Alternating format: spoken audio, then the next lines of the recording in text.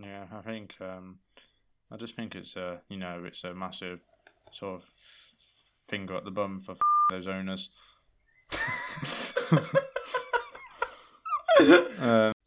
Yo, what's going on? Welcome back to the Bolf podcast. I'm here as always with my esteemed co-host BBK. How you doing, bro?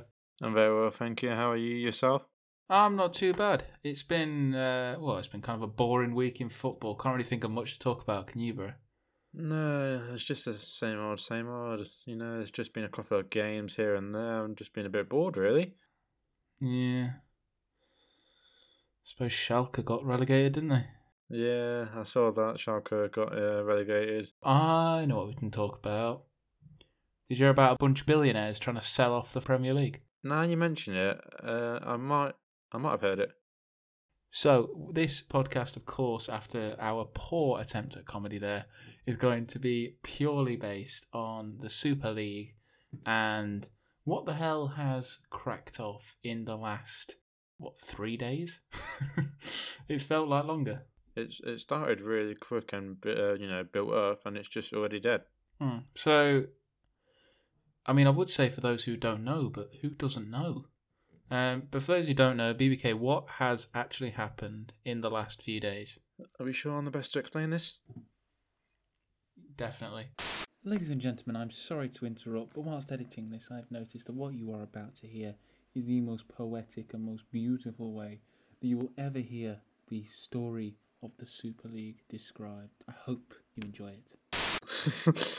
Okay, so alright, buckle your seatbelts. It's story time. So basically, once upon a time, there were mainly six. We'll focus this on the English side of it. There were six sort of owners, and one day they were feeling a bit poor. So they came up with a bit of a scheme to sort of get guaranteed money every season, and that was this thing, as we all know, called the ESL, which is the European Super League. And with this, they would be in a league with a bunch of other teams, and they would never be relegated from this competition. The six teams from England, you all know as were Chelsea, Manchester City, Tottenham, Arsenal, and the two ringleaders of them, Manchester United and Liverpool. So, obviously, these billionaires did want to get rich quick, and the main slimy billionaire was, of course, Florentino Perez of Real Madrid, who was heading it all off. Obviously, the concept being you put yourself, like BBK said, you put yourself in a league where you can't get relegated, and there's a guaranteed few £1 billion just for kind of existing. Yeah. Obviously, I think the first thing we've got to look at is, the first thing you always have to look at with these kind of situations is why. I'd say it's pretty obvious why these teams kind of are the way they are and wanted this money. Is obviously all the clubs are in debt. You enter this Super League for 1 year and you can pay off most of your debt and kind of get yourself a bit more settled for the future. So, at a totally non-footballing financial sense, is what they did pretty sensible, actually, when you think about it. Well, I mean, if you if you look at it from a financial sense, with no football in history, no football to the side of it, then yes, you can't see what they're doing wrong. But obviously, they are all the owners of a football club that have got, are all very historic. They've all took pride on competition, winning things, the history of the club, and of course the main thing, the fans. But with what all these six clubs did, they forgot all aspects of their club, the history, the fans, and they all just wanted more money. Exactly, and I mean, I've seen some fairly famous quotes from some individuals. You look at Joel Glazer, the Manchester United owner, and his famous quote was, of course, "After I bought Manchester United, it took me 2 years to understand the offside rule." Now, I'm not saying that to be an owner of a football club, you have to have an in-depth knowledge of the rules, but some of the basics would help. You know what I mean? And it's just little things like that where it's just American billionaires trying to Americanize the biggest assets in the UK, pretty much, which are football teams. There's very few assets in the UK that are worth the billions and billions of pounds that these football clubs are worth. So obviously, you had Perez from Real Madrid, who was the headhunter of the idea, and he got involved with the Glazers and with JP Morgan. And I think Stan Kroenke was quite big in it as well. Yeah, right? I think that's FSG, right. the Liverpool owners were also quite big in it. Yeah. So basically, the concept of the competition was there were 14 teams globally, 6 from the Premier League. There was Real Madrid, Barcelona, Atletico Madrid, Juventus, Inter Milan, and AC Milan. Yes. Am I missing anyone? No, that was the main. They were the main 12 ringleaders. That was it, I think. And then it's 12. Yeah, and then they needed 3 more. They were to be called the founding members of this league, and then they were gonna try and find 3 more clubs to be part. And I think realistically, the 3 more were going to be probably Dortmund, Bayern, and PSG. I don't think there's any argument really to. Yeah, but I think from the start with all this talk, I think those 3 teams were always against it, which credit to them. Yeah, well, I mean, in Germany specifically, there's the 50+1 rule in terms of, I'm not entirely sure how it works, but it's basically the ownership or one individual person can't actually own an entire football club. So it's basically saying that someone can own 49%, but the fans and whoever else can own the 50+1 is the point. And ultimately, I think that's going to be a solution that we'll talk about later, I'm sure. But that's going to be a solution to the problem globally. So yeah, the concept was obviously they found these 12 teams founded this competition out of just pure greed, and they decided it was a good idea to make it an open competition. And by the way, can I just point out this competition is completely illegal. They wouldn't be allowed to do it in terms of their contracts with UEFA and whatever. It's quite unlawful what they're doing because if you want to create a sporting competition, it has to be open to other people. And although technically they are within the law because they were allowing 3 other teams to enter, there was no promotion and relegation. So actually it wasn't an open competition. It was a closed competition in which sometimes someone can get involved if they want to. So that was basically the idea, is there was going to be, what it had been, 17 teams, I think, or was it 15 12 teams and then 3 could get in? Yeah, something like that, 15 teams. There would have been 15 overall founding and then 5 qualify every year or some rubbish. I think it's basically going to be whoever wins the Premier League, the Italian League, or whoever comes highest in the Premier League, Italian League, and German League, the Spanish League, that wasn't one of the the big teams. So say for example, Leicester came second, and the rest of Man City won the league. Then I think that would be Leicester would get invited to the Super League, and then it'd just basically be whoever said yes, basically. And the idea is that it replace all the kind of Champions League action during midweek. It never. I think the idea was to take it worldwide, so they'd play in they'd play 1 week in Australia, the next week they'd follow the sun around, play it in Dubai, play it in Abu Dhabi, these kind of places wherever they can bring in the biggest bucks. I think their aim of doing this was trying to make it sort of like NBA style, wasn't it?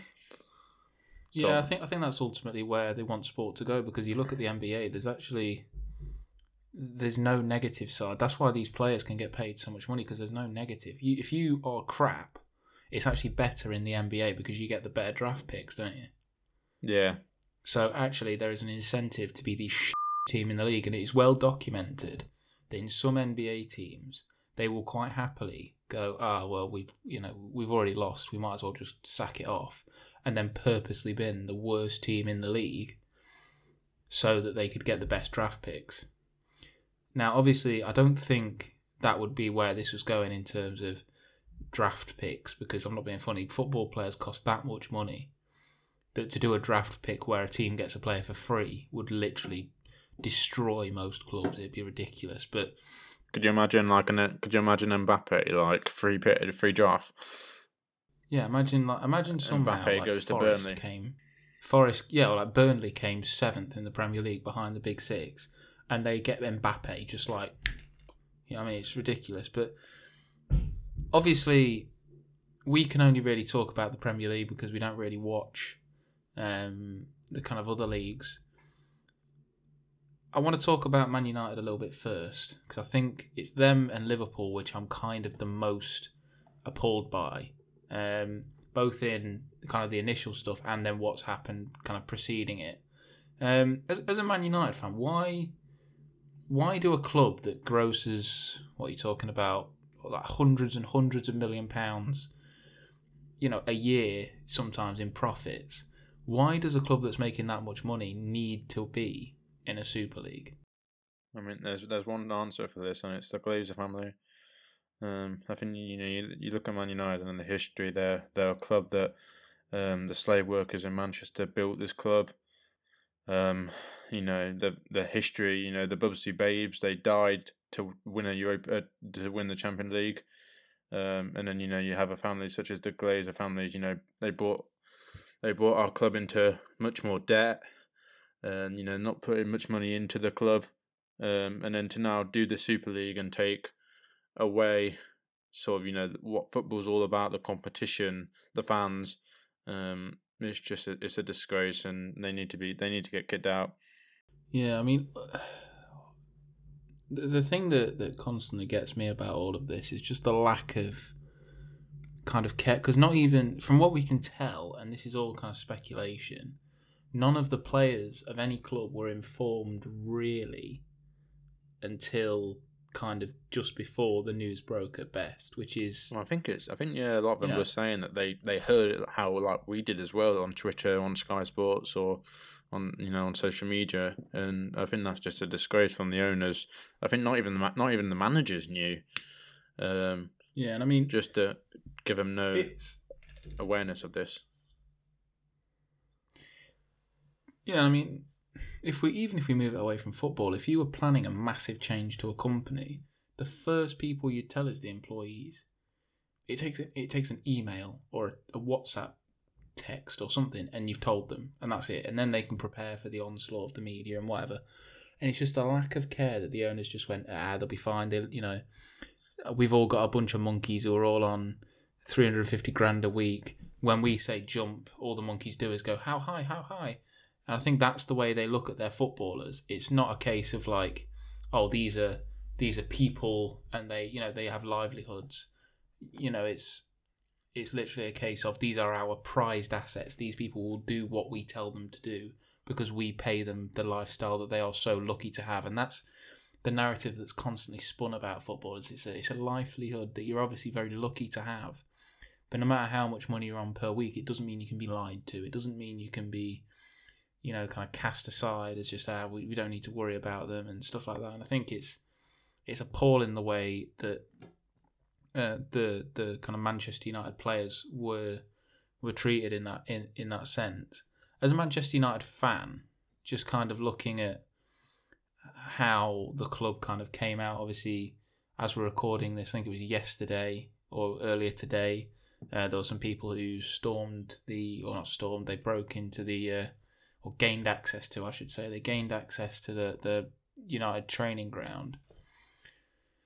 Does it show how powerful the fans are that in 48 hours, a club such as Man United, a club that's so big as Man United, all it took was, maybe a couple of thousand Man United fans chanting, for no Super League? Does it make you proud as a fan, knowing that you have that kind of power? I think you have to give credit to all footballing fans, rather than not just Man United fans alone. I think the way that football fans united into stopping this, it was all over Twitter. There's a hashtag, it was trending, no to Super League. I think like rival fans, like from City, Manchester City, Man United, Everton, Liverpool, Chelsea, Spurs, they're all uniting to have no to this. And obviously as we speak today, I think there was a protest at Arsenal Stadium. I think they had a massive amount of numbers that turn up, and I think the owners need to understand of all these big clubs that there is nothing more important than the fans at all of these clubs. If the fans don't want you, they can, and I'm sure they will find a way to get rid of you. All these clubs, they wouldn't be where they are without the fans of those clubs.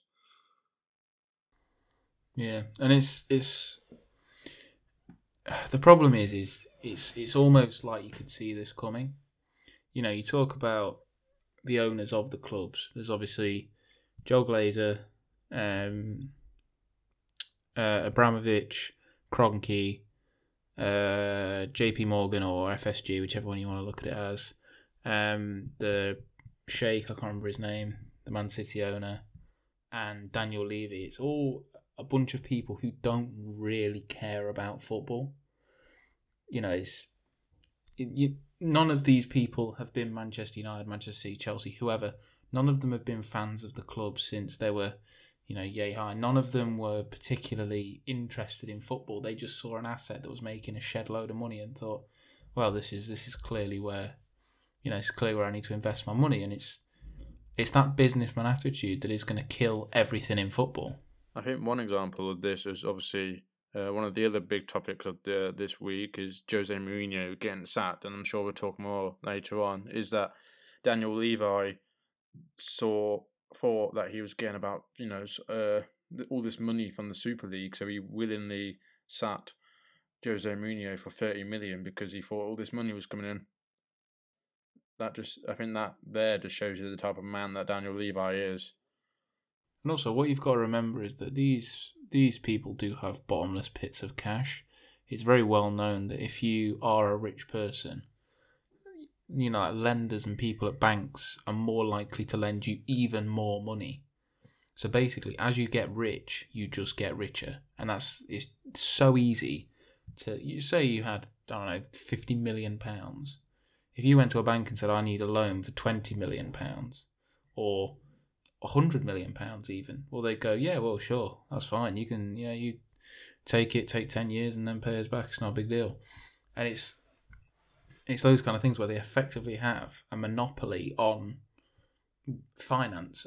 Not literally, but they literally have so much money. There's nothing to worry about. You look at especially the people who are in Manchester City. The fact they work in oil, and oil is one of the biggest commodities in the world, shows that there is not going to be anything that will be able to buy out or stop these just literal billionaires.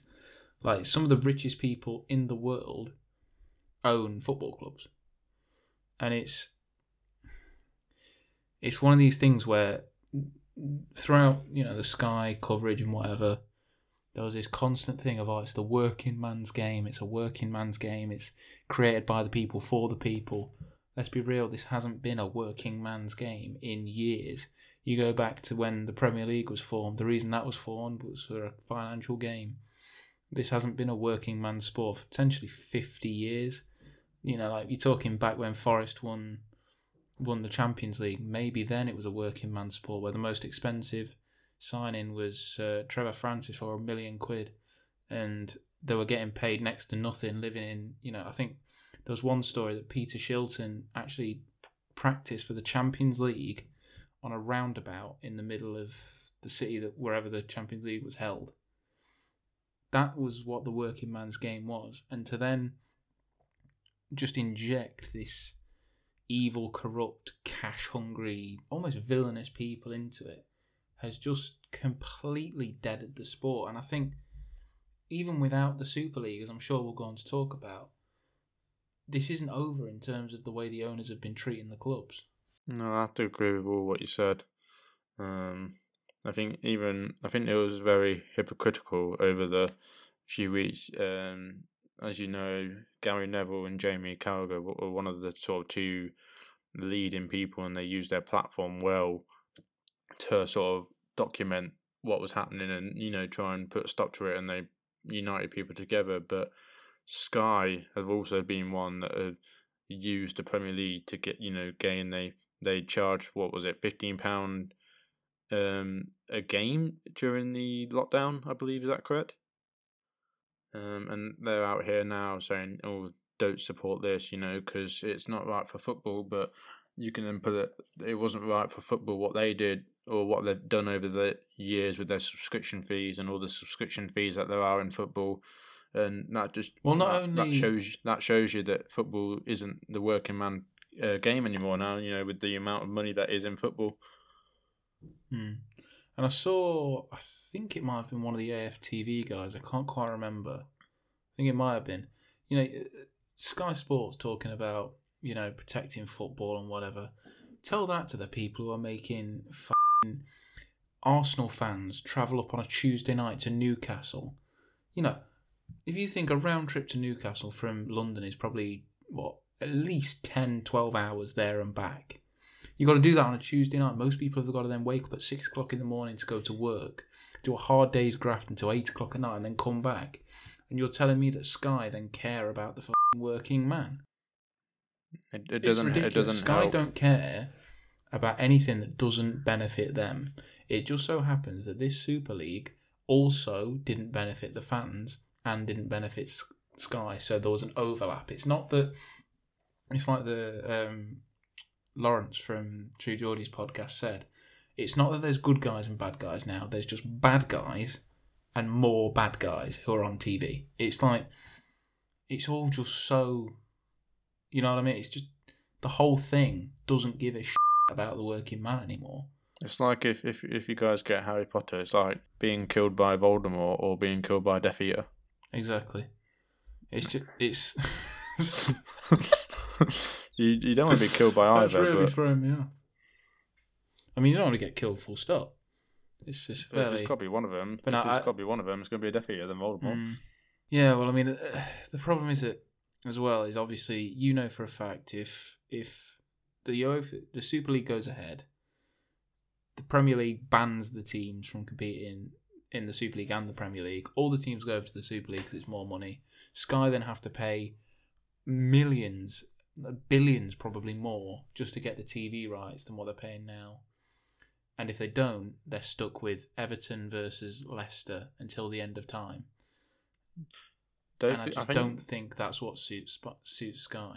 I think what we need to understand the importance of is that the effect that this Super League would have on all the lower teams in, literally all the divisions below the Premier League. I think, if they had obviously left the Premier League, the Premier League would be, no one would watch it without those big six. And I think then English football would just be, there'd be nothing interesting about it really in a way, obviously, anymore. I think obviously the Championship and the lower leagues are good, but I just think with the loss of those big six clubs, and then there are the FA Cup, there are all the cups, it loses that factor of those cups as well. When like a lower league to go to the big teams away in the FA Cup, that magic just won't be there anymore, and it obviously just has an influence on all the way down, even to National League. Well, I think what we've got to remember is when people talk about the Big Six and what they're doing right now and the horrible thing they've done right now and the fact they've come back on it, there's going to be people who've said, oh, well, they turned it around, well done them. But let's not forget that in the 80s, in the 90s, I think it's 1992, the Premier League was formed. So the Premier League used to be the first division, and there used to be one organisation called the English Football League. Fairly simple idea is that the teams all play and the money is shared out between all of the teams. So the fact that you've got Manchester United playing in the Premier League and Forest playing in League One, it still means that Forest are going to then benefit from the TV money, the deals, all the money that comes in is shared equally above, with the teams. And basically what happened was the top five at the time, your Arsenals, Tottenhams, Evertons, Uniteds and Liverpool, were basically approached and said, what we're going to do is we're going to set up a separate thing, the Premier League. There'll still be relegation and promotion, but the Premier League keeps all its own TV rights. And what that basically does, again, is give the fat cats a lot more money And it's basically the same concept as this Super League, just with relegation and promotion. So the fact that there's even a Premier League to begin with shows that these people do not give a shit. And I think the annoying thing is what we're doing now is kind of, it's almost like a distraction. Like we've gone, football has effectively been so bad for, say, 20, 30, 40 years that they've then gone, oh, let's do this one really bad thing, and then hopefully no one will remember all the little really bad things that we also did. And it's kind of worked. Because you're seeing fans now saying, oh, respect to Ed Woodward because he decided to leave Manchester United apparently because of the Super League and stuff like that. Yet these people who are, and even the legends of the game like Sir Alex Ferguson, Arsene Wenger, they would have all been complicit in organising the Premier League. That doesn't take away from them as players, but as people, you've got to hold these people accountable for what they have already done and how, the adverse effect they've had on teams like Wimbledon, who are now MK Dons because they got bought out by like Asda or something, or Tesco, some bullshit like that. You look at teams like Bury, who are literally like dead. There's no Bury anymore because there's no funding coming down from the Premier League, which is where all the money comes from. My question, I think I want to leave this with a question of, does it actually surprise you really that this has happened? No. I think... Good. Right, okay. I think with these owners that are in charge of these big six clubs, it boils down to greed. There's nothing more. I don't think there's anything more to it than greed. They're all greedy parasites. Just sitting in their offices at all these clubs, not giving a care in the world about, the football side of it, all the employees at their clubs, the bigger impact that it has on the Premier League, everything football wise in this country, just to fill up their pockets more. And I think it's a disgrace. There's not a lot more to say to it. I think we just have to give. I think we're just thankful that the fans all came together, and hopefully it can be a start to getting rid of them all, rid of all these owners. There's been a lot of protests. I think there'll be more protests for all of these clubs.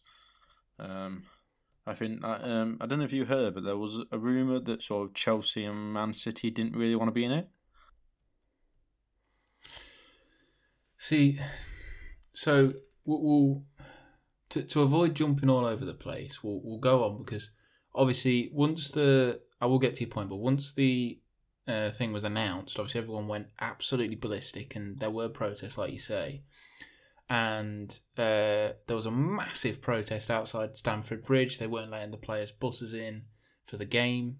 There's all these problems that the fan, well, not problems, but there's all these, kind of acts of protest that these fans caused, and obviously that then led to Chelsea pulling out, and then I think Man City pulled out as well, but I think they were always going to pull out anyway, by the sounds of it. But as much as I could believe that Man City may not want, Chelsea and Man City may care about the football and may, love the fans, I do just want to ask you, Ben, what tournament was it that they were going to ban teams from playing in? It was the Champions League? Yes. Which two teams are currently in the Champions League semi-final? And that is Let me just think. Chelsea so there's Madrid, PSG. Oh, is it Chelsea and Man City? Of course. And people telling you that, like, oh yeah, they just did it because they love their fans. No, they don't. It's because the Champions League final is an instant payday, and they can risk one match to get there, and then if not, they'll just go to Perez and be like, yeah, do you want to do Super League again, mate? We don't give a shit anymore. Yeah, because I was quite disappointed with Man City, because ever since they've had the new, obviously, oil owners, but I don't know if you've been to that side of Manchester, the west side, the east side, sorry. of Manchester. What they've done to that community and the amount of jobs they've created, the training facilities they've built there, to improve all the youth players, and then just to throw all that away and join the Super League, I was just very shocked. Yeah, I think the thing with Man City is ultimately everyone talks about how bad it is that they spend so much money, but ultimately they have, like you say, they've created jobs, built houses, they've made that side of Manchester a lot nicer to be in, which is why I could maybe believe that they wanted to pull out, maybe. And this isn't because let's not forget that the fact that they felt like they needed to pull out suggests that A, they were guilty anyway, they knew they were guilty, and B, they still had to enter to pull out. So in no way is giving props to Man City about pulling out a good thing. It's just less bad than everything else. Yeah, well, yeah, because there was a few talks about saying that they didn't want to.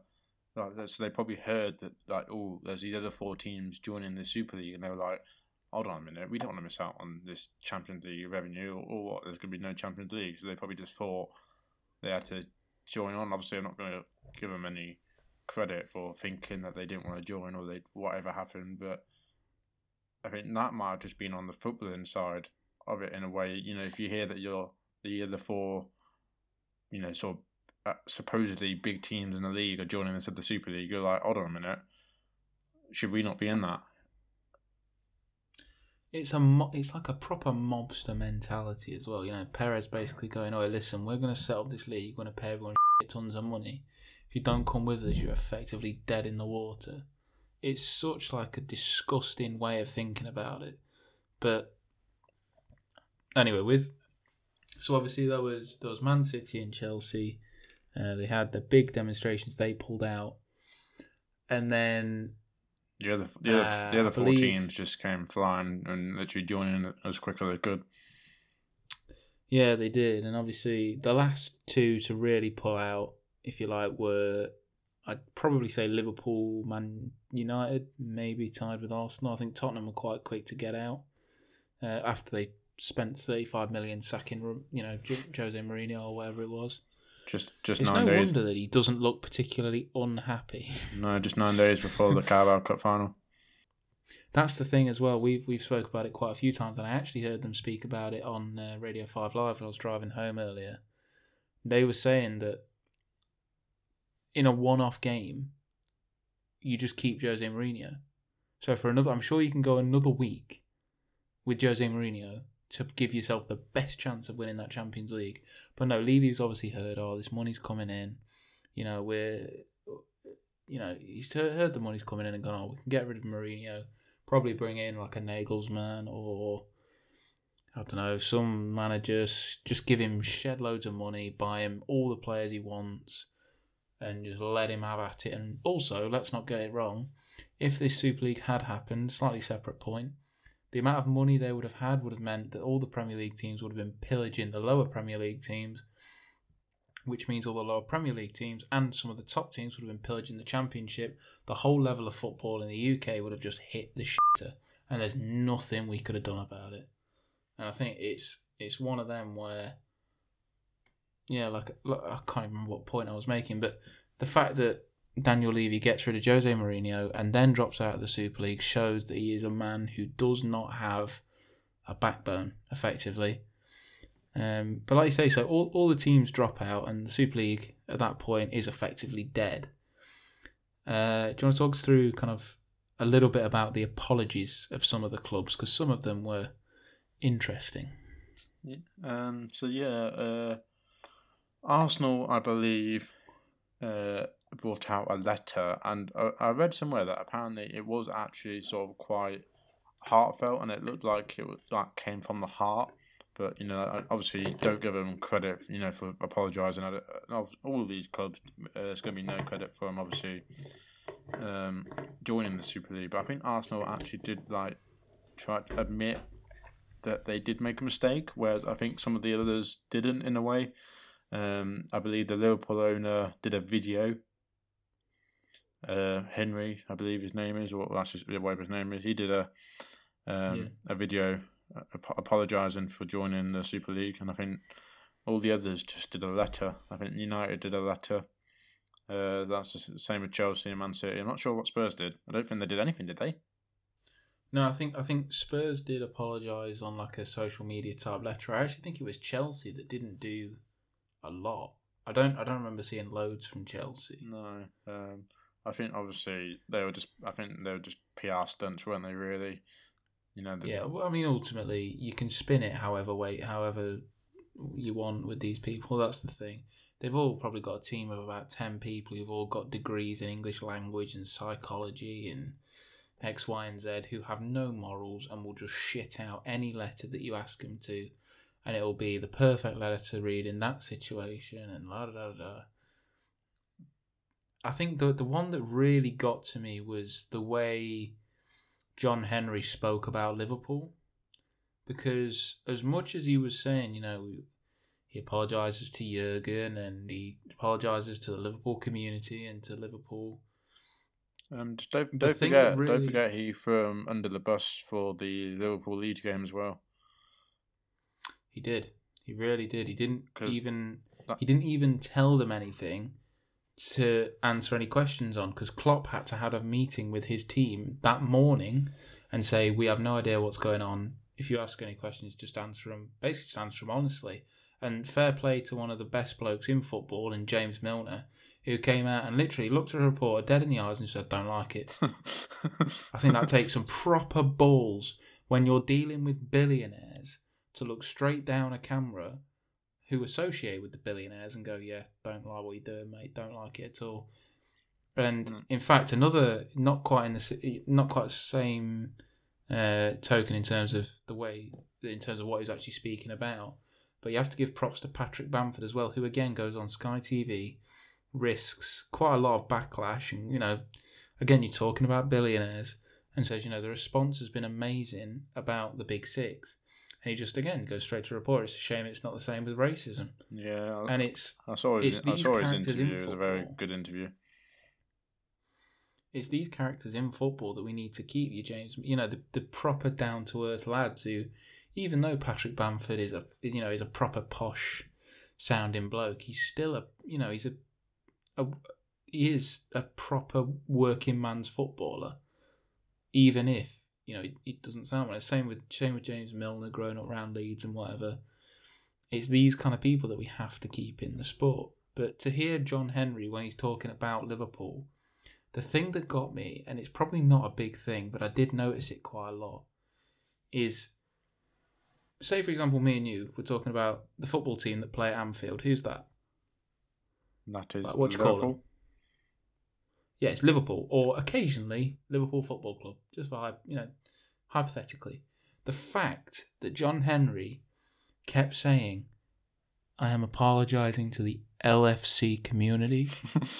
I am apologising to all at LFC. How many people do you know that call Liverpool Football Club LFC? I'm not coming to you like, oh yeah, great game from Mufk today. What a great game from Man United Football Club, or Mufk as I like to call them. Like, have a word, man. And it's those little things, and they might not seem like much to a bloke who's a millionaire. He's got loads of money, but it matters. It's like, I heard it's really random point. This I heard once the owner of Forest recently, the old owner, sorry. He called Nottingham Forest Notts Forest. Now, anyone who follows Nottingham Forest or Nottinghamshire-based football knows, or even football in general, knows that there's nothing that annoys Forest fans more than the name Notts Forest. Because obviously you've got Notts County literally 400 yards away. And it's just these little things that they just shows they really don't care. And just on another quick note about this owners, there was a rumour or a story about an owner that went to watch his team play and he didn't know what kit the team was in. Like, he sat there, the owner of that club, and he said to someone, "What kit are we? Which team are we?" I was like, "How?" The thing is, right, I could understand potentially calling Liverpool LFC by accident, But how the fuck do you walk into the stadium that you pay for that is covered in like bright red seats and go, what? Who are we? No, And there's like literally a whole stadium of people chanting, "Come on, you Reds!" And he goes, "Yeah, go the blue team."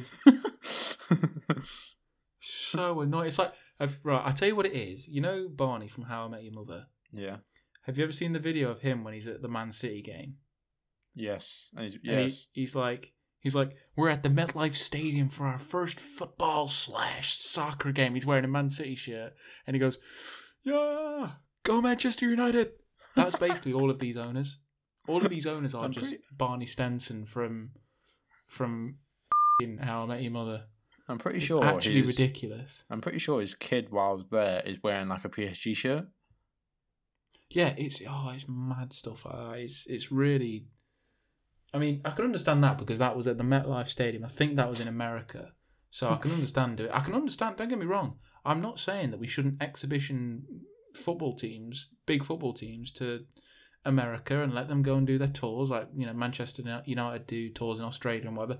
I'm not saying that shouldn't happen, because ultimately, if you're talking about a working man's game, it's got to be a working man from everywhere. The thing you can't do is make a competition in which it's all about money and not about the football. That's the key thing. Is people go and watch Manchester United. If Bruno Fernandes didn't play for Manchester United, no one would give a shit who he was. If Ryan Giggs had never played for Manchester United, no one gives a shit who he is. If he hadn't played football for these teams, no one would care. And that's why the football and the competition aspect is so important. But even, I mean, you talk about, because that was the main argument, wasn't it? That, there's no competition of the league. But I'm not being funny. Man United are hardly likely to get relegated from the Premier League due to how they've set it up. But, I mean, I can't remember what point I was making there. Yeah, we kind of apart from Barney Stenson. We kept making one point and then it just went on to make another point and then so on. I mean, it's elite podcasting, really. So we're probably like 12 points in. Yeah, why not? But so we've. I mean, the apologies were f***ing awful as always.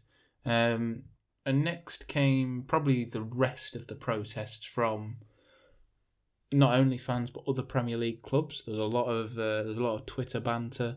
I think the Wolves TikTok did it for me. They were elite in what they did. I think they also changed their Twitter bio to saying that they were the Premier League champions. Yeah, because they finished behind the big six, and that's something I actually want to draw attention to a little bit, because to me, I actually never really thought about this. The big six are the big six because they're the best teams in the league. They're the top six. That's the point. So the fact that the only team can say that they were champions of the Premier League because they finished in 7th were Wolves from 4 years ago. No, 3 years ago, sorry. It was 2017-18. 3 years ago was the last time that all the top 6 clubs actually finished in the top 6. The cheek of Arsenal and Spurs to say that they deserve to be in the top 6 teams in England. Are you taking the piss? Yeah, I know. I think what they've done with this big 6 teams is actually the biggest sort of 6 teams in a way. Not the best, because Arsenal, they're not even probably top 10. Spurs, I can't even talk about Spurs when they play football, and obviously Spurs aren't even in the top 15 biggest teams. No. Neither are Man City, really.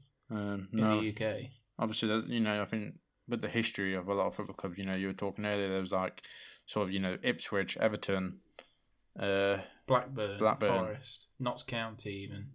They're all they're all bigger than the likes of Tottenham and Chelsea that have been around the last sort of 10 years, 20 years.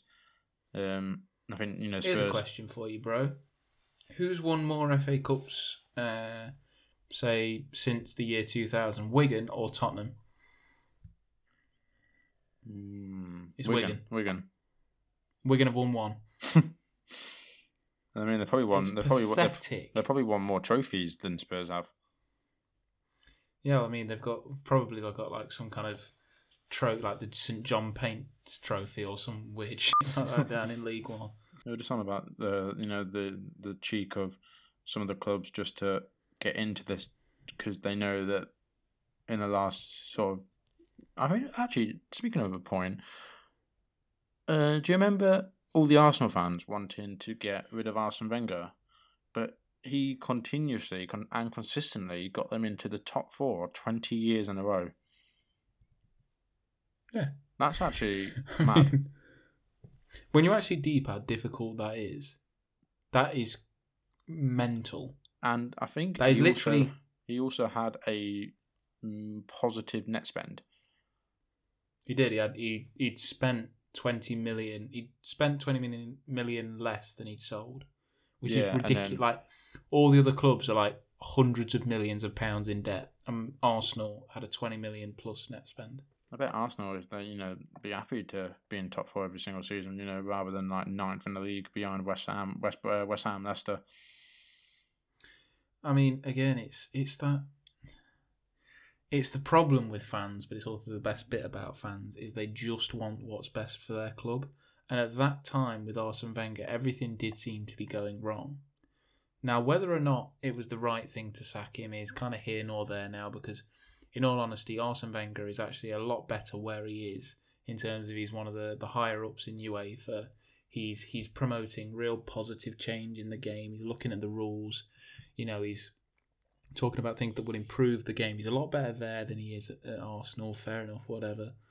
But it's just the fact that the fans wanted what was best. And the best at the time that they thought they could get was Emery. Yeah? So Stan Kroenke clearly knows all about football, because at the time Klopp, I think, wanted to manage Arsenal. Pep at one point wanted to manage Arsenal. They had a £90 million deal lined up to get Vardy, Mahrez and Kante in the same deal, and Kroenke turned all of these things down. The guy who then ruined that club in Emery. It's not having football people as the higher ups in football clubs. It's the same everywhere. The best football clubs have proper football people at the top of the club. It's just simple. You've said all this. Emery is against Arsenal in the semi-final of the Europa League.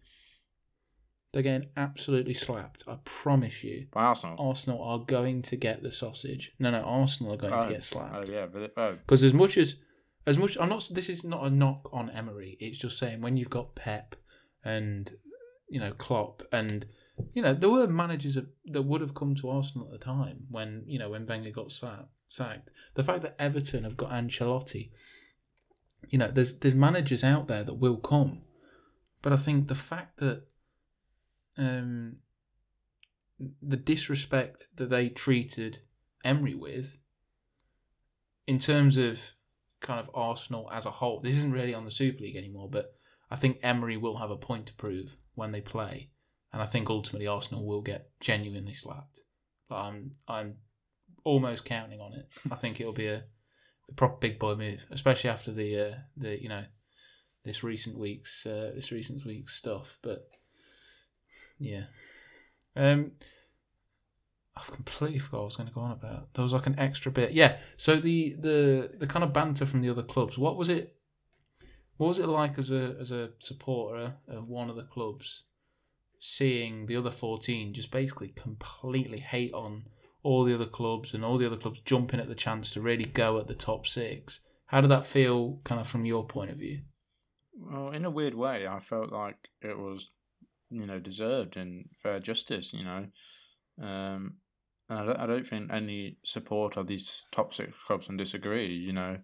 Obviously there's a lot of talk about what the punishment's going to be like. I don't agree in the points and all that. Because in a way, it's not even the players' fault or the managers or the staff. It's literally the 6 owners of those clubs that have decided upon this and has affected us all. But it's a difficult one. Obviously, because I'm a United fan, I wouldn't want us to get dot points and all that lot. But I think there's got to be a punishment for the owners, or bring in the implementation of the model that you mentioned earlier with the fans. 50%. Yeah, I think there has to be. So in terms of the Premier League, first of all, that fit and proper owners test that they have, where there's a certain amount of stuff that you have to. That's why Newcastle couldn't get taken over. Apparently, was because the owners didn't pass the fit and proper test. Bearing in mind that Abramovich and the Sheikh at Man City are both in charge and are two of the dodgiest blokes you'll ever hear about. But I think that needs to be changed and be looked heavily into. I think the amount that you should be allowed to take from a club should be looked heavily into, because I heard today, I think it was like the Glazers are taking out like £78 million a year as some kind of salary for doing all. There's stuff like that where it needs to be tighter on those things, and it ultimately needs to be less about the money and more about the morality of what some of these people are doing. I think it can't be points, because points imply that there was something wrong done by the players and the performances on the pitch. It can't be anything to do with the points. It has to be financial. And I think it's got to be massive, massive fines. It's got to be hundreds and hundreds and hundreds of millions of pounds that can be reinvested and put back into the lower clubs in the Premier League, back into the EFL, and back into the grassroots game, which is ultimately where football properly lies. I heard something today about little things like there's a campaign going on to get girls to have equal access to football in schools, and they're about 40% of the way through. So in 60% of schools, girls don't have the opportunity to play football. And yet, Manchester United were about to go into a Super League and get paid £3 billion a year for being potentially It's little things like that where it has to be financial and it has to aid the Football League. And then if they don't pay that, then it becomes points. Then it becomes, okay, well, what we're going to do is we're going to take some money off you, and then if you're not willing to pay it, then that means that we're just going to dock you points. Then all of a sudden your fans are going to go absolutely mental because you had an option to get them a payout so they could support their club, and now potentially they're going to get relegated. If it's going to be a point deduction, let's not lie, it's going to be 20, 30, 40 points. There's been teams, like Sheffield Wednesday, Luton, loads of teams, Bolton was a prime example, who have been docked points just for silly, incompetence at the top level. These guys have done something that's genuinely illegal. There's got to be, 30s, 40s points dropped at least.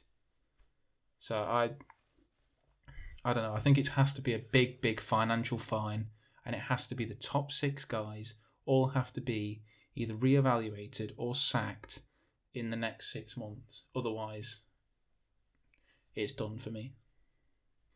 Yeah, I completely agree with you. They have got to do something financial to, I think, in a way, teach those 6 owners that, they're not going to bully people around. They're not going to bully the league. They're not going to bully the other 16 teams, the other 14 teams, sorry. And I think, like you say, if they, financially, all that money goes back into the grassroots football, like you say, to support schools, everything, I do agree with that. I get your point about the points. I just feel like it would be a very unjust on the players of those clubs, the staff, the manager, for the incompetence of their owners and what they've done. And in a way, it's not even fair for the fans. For what these owners have done. But in a way, I'm glad it's all behind us. But then I also don't think it's behind us. I don't think there isn't enough not been done yet. I don't think it's over. All these protests are going to go on for a long while. I think there's going to be a lot of talk about the punishment for these clubs. I think with these owners in charge, there's always going to potentially be something around there. I don't think the owners of the 14 teams are going to be able to trust these 6. I think Gary Neville called them all snakes, and that's that's correct. They are a bunch of weasels and snakes for what they've done. It's just, I think, time will tell what's going to happen with these owners, with the league, what their punishment is, and we'll just have to see how it goes. Yeah, and I think I saw today that the 14 clubs have called for the 6 owners to resign or sell up or things like that. I think that could be a way forward, but then the problem is, as is the problem with these kind of people, and as is the problem with cockroaches, is as soon as you kill a cockroach, another one just comes back out, and that's all you're gonna have constantly is scumbag after scumbag after scumbag after scumbag. Someone is gonna try and buy a football club, and they're gonna run it into the ground. People are gonna hate it. They're not gonna win anything, and then the next scumbag's gonna turn up. The only real scumbag that you can kind of agree with is someone from the Middle East who has shed loads of money and will do something like Man City. And the only reason why Man City are still at the top of the league is because the Premier League did not let Newcastle get bought because they knew that they had to protect their top 6 asset. So the problem is, as much as we're siding with the Premier League and UEFA and the 14 teams, these guys are all complicit. All teams in the Premier League are run by incredibly wealthy people. You look at when we were talking about those £15 matches, right? There were 20 teams able to vote from the Premier League to see whether or not people should be charged £15 a match to watch games. How many of the teams, if you don't know already, do you think voted for the £15 a match? Didn't they all vote for it? It was 19. Leicester were the only team not to, I believe. Oh, they're a proper man's club. 19 out of 20 teams voted for £15 a game. And this is what I mean. It's football has to change from the top all the way down. All the way down. It's not a case of now they've pulled out the Super League, that's it. They will retry the Super League. They will try and make the Premier League into a Super League. They will try and make a British Super League where it's just for the top 6 and Celtic and Rangers. They'll try all these different things until eventually they find the best thing where fans can't complain, they have loads of money, and it'll just go on and on forever. And ultimately there is no end to it. But having said that, one thing I'm incredibly proud to see as a fan of football, like we've said earlier, is just the sheer size of the protesting crowds. It's been an amazing thing to watch.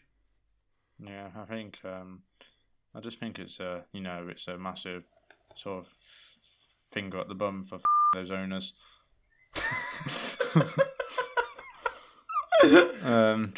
I think. So that's how we're going to conclude this podcast. That the owners have been given a finger of the bum. Just to like I've said it throughout this podcast, there's nothing more important than the fans.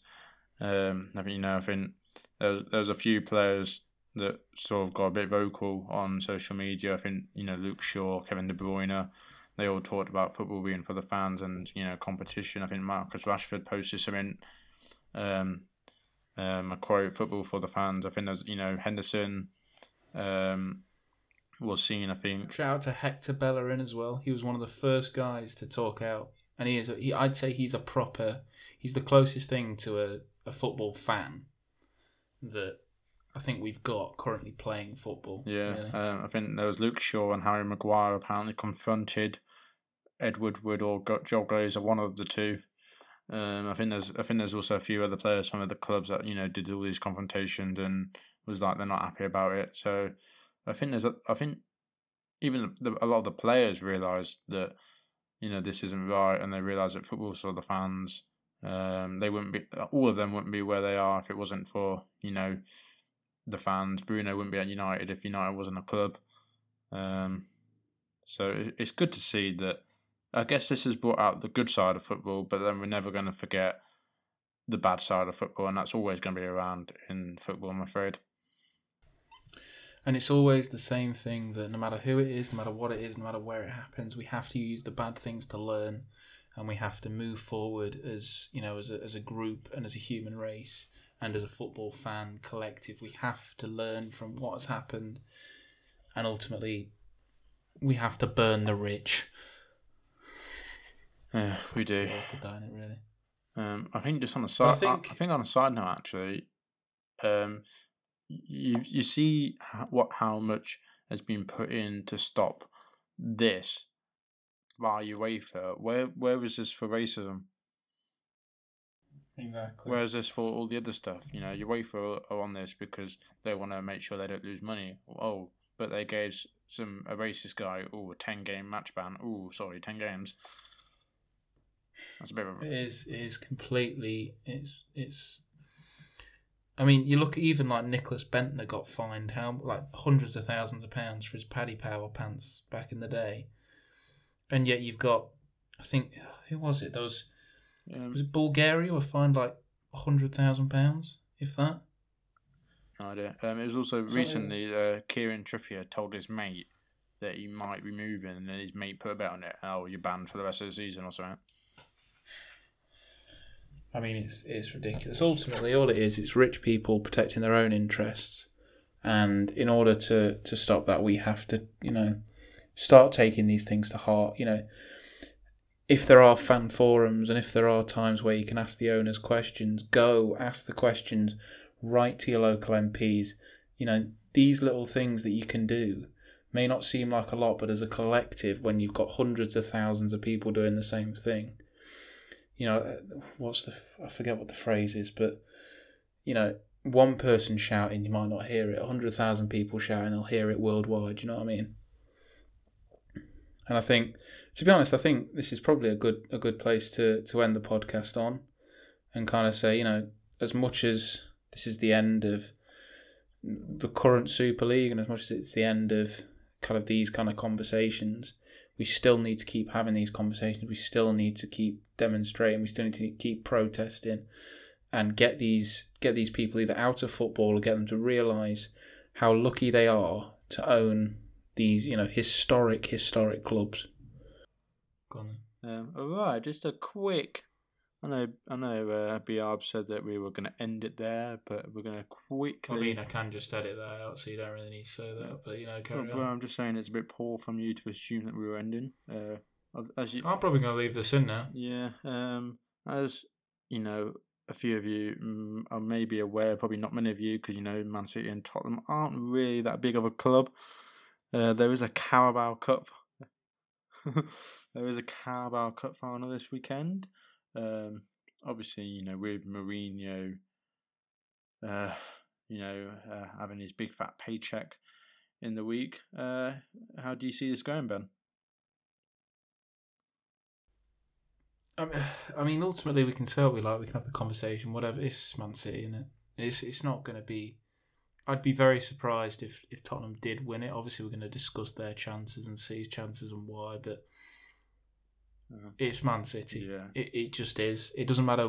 I know, obviously, Chelsea did the job, but that was slightly different. Semi-final, right in amongst, there's a load of games all in quick succession. So, you could blame Pep, and his choice of team was awful in that FA Cup semi-final, but I think all Pep needs is one mistake to realise that to realise what he's done wrong, and he's made that mistake, and he's gonna absolutely smash Tottenham, I would probably predict. Yeah, well, they've had quite a long rest. They've not played since Saturday when they did lose to Leeds, obviously. No, they played it yesterday against Aston Villa. Ignore what I've just said. Well, I mean, to be fair, still, that's what, 4-5 days. That's quite a long time in relativity to football. Yeah. 5 days rest or obviously, 5 days of not having a match is quite a long time. Obviously, there's a big chance that Harry Kane may not be playing, and if Harry Kane doesn't play, they're not winning, no matter what. If Harry Kane plays, he probably won't be fit enough. So you remember that game for England? Was it that semi-final when we lost to Croatia? I think Harry Kane weren't really fit, but because he's our best player, he's our best player. They're all fit. He played. Probably could have won that game if he didn't. I think there was another game. It was a Champions League final as well, wasn't it? Against Liverpool. Yes. Against Liverpool, where.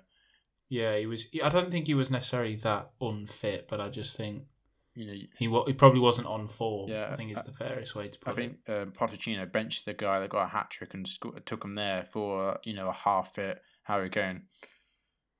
But obviously, Spurs are a different team without Harry Kane, and obviously they've got a new manager in Ryan Mason, very inexperienced. I don't know what he will bring to the Spurs team other than maybe just letting them play how they want to play.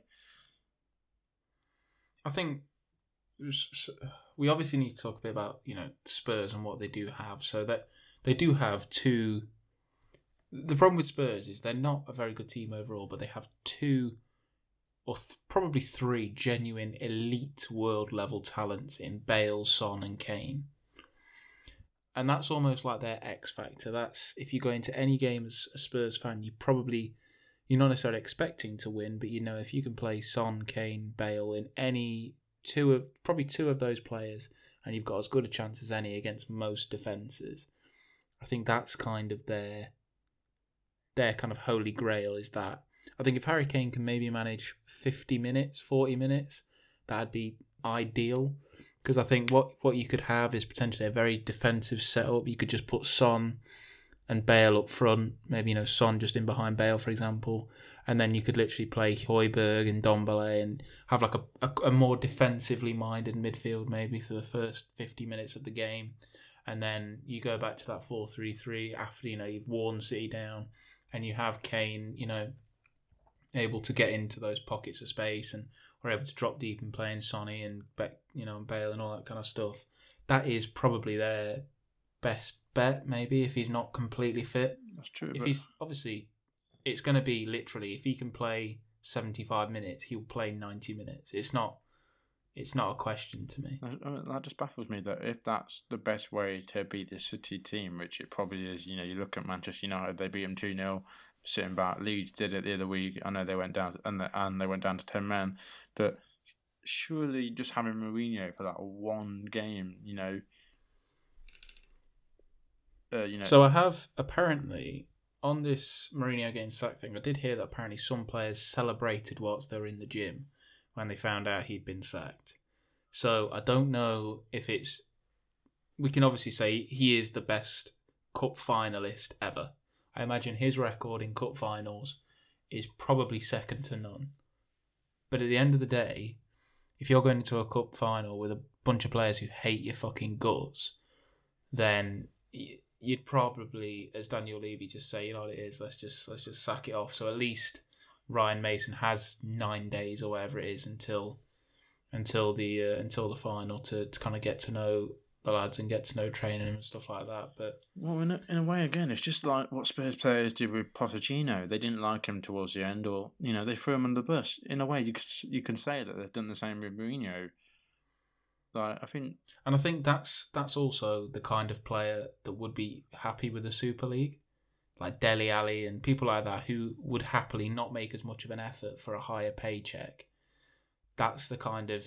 I think it's those kind of people. It was Rudiger at Chelsea, I think, and all these kind of players who just didn't want Jose Mourinho, didn't want Frank Lampard or now Jose Mourinho at Tottenham to be there.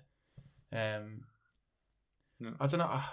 There's a lot of players in these clubs that are obviously there for the money. There's not, there's still obviously a lot of players that do want. You think of the Bruno Fernandes, the ones that just want to play football and want to play for that club. And obviously, back the manager Rashford is a good one that comes to mind. But then obviously there's a lot of players that they don't care. They're on a good salary, and they don't care about the manager. They'll throw him under the bus if they need to. They'll moan about the manager. And I think with this Tottenham team, I think there's a lot of players in that. I can't really think of many more than probably Harry Kane that are a professional in, day out, play for the manager. And that's the problem with the Spurs team. And obviously, in football, the managers are always the ones that go. Exactly. Player power is a very, very real thing. And it's quite scary. You look at... I saw an interview because they were doing like a recap of Brian Clough's life. And apparently... They won the First Division, or the Premier League as it is now. And John McGovern apparently turned to Brian Clough and said, "Yeah, boss, we won it." And he went, "Oh, yeah. Good, yeah." And he literally apparently just got on the coach home, went home, trained the next day. Yeah. And it's like, he just did not give a crap and the players couldn't do anything about it. And I think that ultimately, when players have so much power now and it's so political, it's very difficult for a manager to properly. Because in order to be a good manager, you have to be able to kind of be vulnerable in front of the people that you're trying to coach and say, I have this idea. I know it will work theoretically, but I need you to go and test it. I'm a bit nervous about it. You have to be able to talk to players like that and say, this is the idea. This is what we're going to do. I have to trust you to do it, kind of thing. I just don't think Jose Mourinho had that. I think he walked into that job thinking, well, I'm Jose Mourinho. These guys should love me. I think that's what they're saying now with the management in football, that like sort of maybe 70% of it is sort of man management rather than, back in the last 10, 20 years, it was all based on, tactics and, management style. Whereas like now you need your players to be happy, or if a player comes out saying they're not happy, it probably stems onto the manager. Whereas I think that's why Ole Gunnar Solskjaer, in a way, is, I think, one of the best. You think of what he did with Jesse Lingard, he was obviously at a bad time. You think Pogba seems a lot happier. There's a lot of Man United players that seem happier there, while he's learning the tactics and he's getting some tactics right. Obviously, you look at the Manchester City game, so it's just a new way of managing, I think. And obviously, moving over to the other side of the camp to Manchester City. I mean, we talked about money the whole time. You know what Manchester City's history with money is, but that team is a joke, and Phil Foden mainly is a joke. It's so funny that they've spent hundreds of, probably near £1 billion on players, and their best player was free. Literally, I think he has. Well, I mean, I think I've mentioned it before. He has the potential to be the best player in their history, and that's mad when you look. Some of the players in their history, like Aguero, David Silva, Vincent Kompany. But although the thing that gets me about Man City is people talk about the money they spend. Ultimately, they are spending it as well on the training facilities. And when you've got young players who are entering an environment where they're training at the highest level of facility and they're working with the highest level footballers, it's no surprise that Phil Foden came along. I think it's just more of a surprise of how quickly he did it, because he's only 21 years of age. Yeah. And he feels like he's been playing for Man City forever. Yeah. I can. We'll put it out there now. I think he could get the winner this weekend. Probably. He will have a Ballon d'Or soon. I reckon 26, 27 years of age, when he fully hits his pomp, he'll get a Ballon d'Or. I think if Pep stays there as well, he definitely will. I think wherever Pep goes, he tries to buy Foden as well. I think, because the thing is, you could probably replace Aguero. You could probably replace Kevin De Bruyne to a certain extent. I don't think there's any player in the world other than Messi and Ronaldo and Mbappe and Haaland and these kind of top level guys that is ever going to rival what Phil Foden's potential is. Do you think Foden is sort of his Messi to when he was at Barcelona?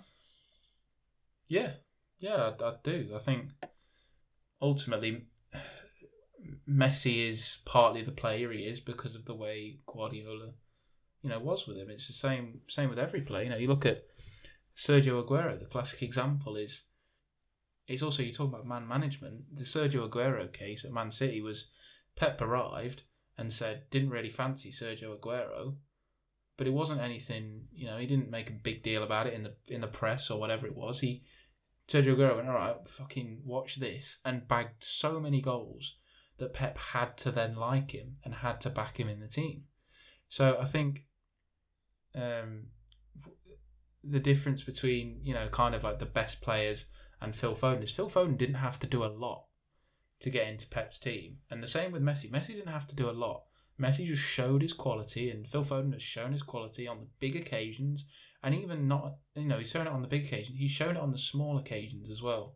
And I think there's certain things in a footballer you have to have, and one of them is to play on the big occasions. The classic example again, Mbappe scored 3 goals at the new camp whilst Messi was on the same pitch and looked like he did not give a shit. That is the kind of people that you want, and that's how Phil Foden is, and it's how Mbappe is, and it's how Haaland is, and that's the reason why these guys are going to be the best in the world. I completely agree with you. I just think England have got an incredible player in Phil Foden, and I just think on the final note, are we just both in agreement for a City win? I think City win, but I think it might be. I think just due to the passion of what the manager's going to give to Spurs, I think he'll be able to give them a good team talk because he knows how it feels. And I think for that reason, it probably won't be an apps. It'll be a battering in terms of, Spurs won't have much of the ball. But I mean, they haven't had much of the ball all season. But it'll be a battering in terms of that. But it'll probably be like 1 or 2-0. Maybe it might go to extra time and then City win in extra time. But yeah, I think it's Man City's trophy every single year. To be fair, they might as well just write their name on it now. Yeah, they've got too much for next year. They've got too much. They've got too much quality to be losing to a Spurs team that rely on Harry Kane, Son, and Bale. Yeah, I agree. But I think on that note, we can say, obviously, it's been a very controversial and eventful, very dramatic week this week. I think I'm just looking forward to a weekend of some football, some normality. Oh, by the way, do you want to go on protest? On where? We'll just go and start protesting randomly about anything. Yeah. We'll just the Super League. I don't know. The Super League's cancelled. No, it. I might just join all the Arsenal fans. I feel like Arsenal will be quite a vibe. Yeah, probably. Centre of London. Why not? Yeah, can make Islington vibes. Make a day trip out of it. While hating on Conky. I love that. Hatred and trains. I might just chat some shit about the Tampa Bay Buccaneers. They're shit. Get him where it hurts. Get him where it hurts, bro.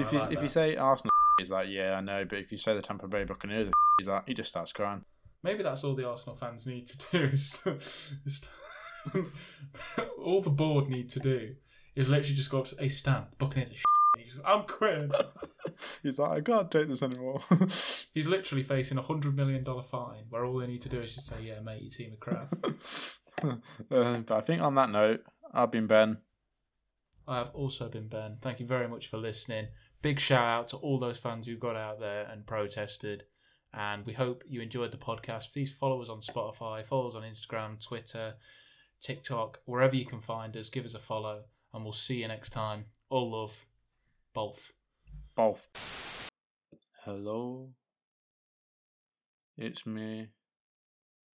I'm in California dreaming about a life and go over everything. Hello from the other side. I must have seen you from 1,000 miles to tell you I'm sorry for everything I've done. I don't know the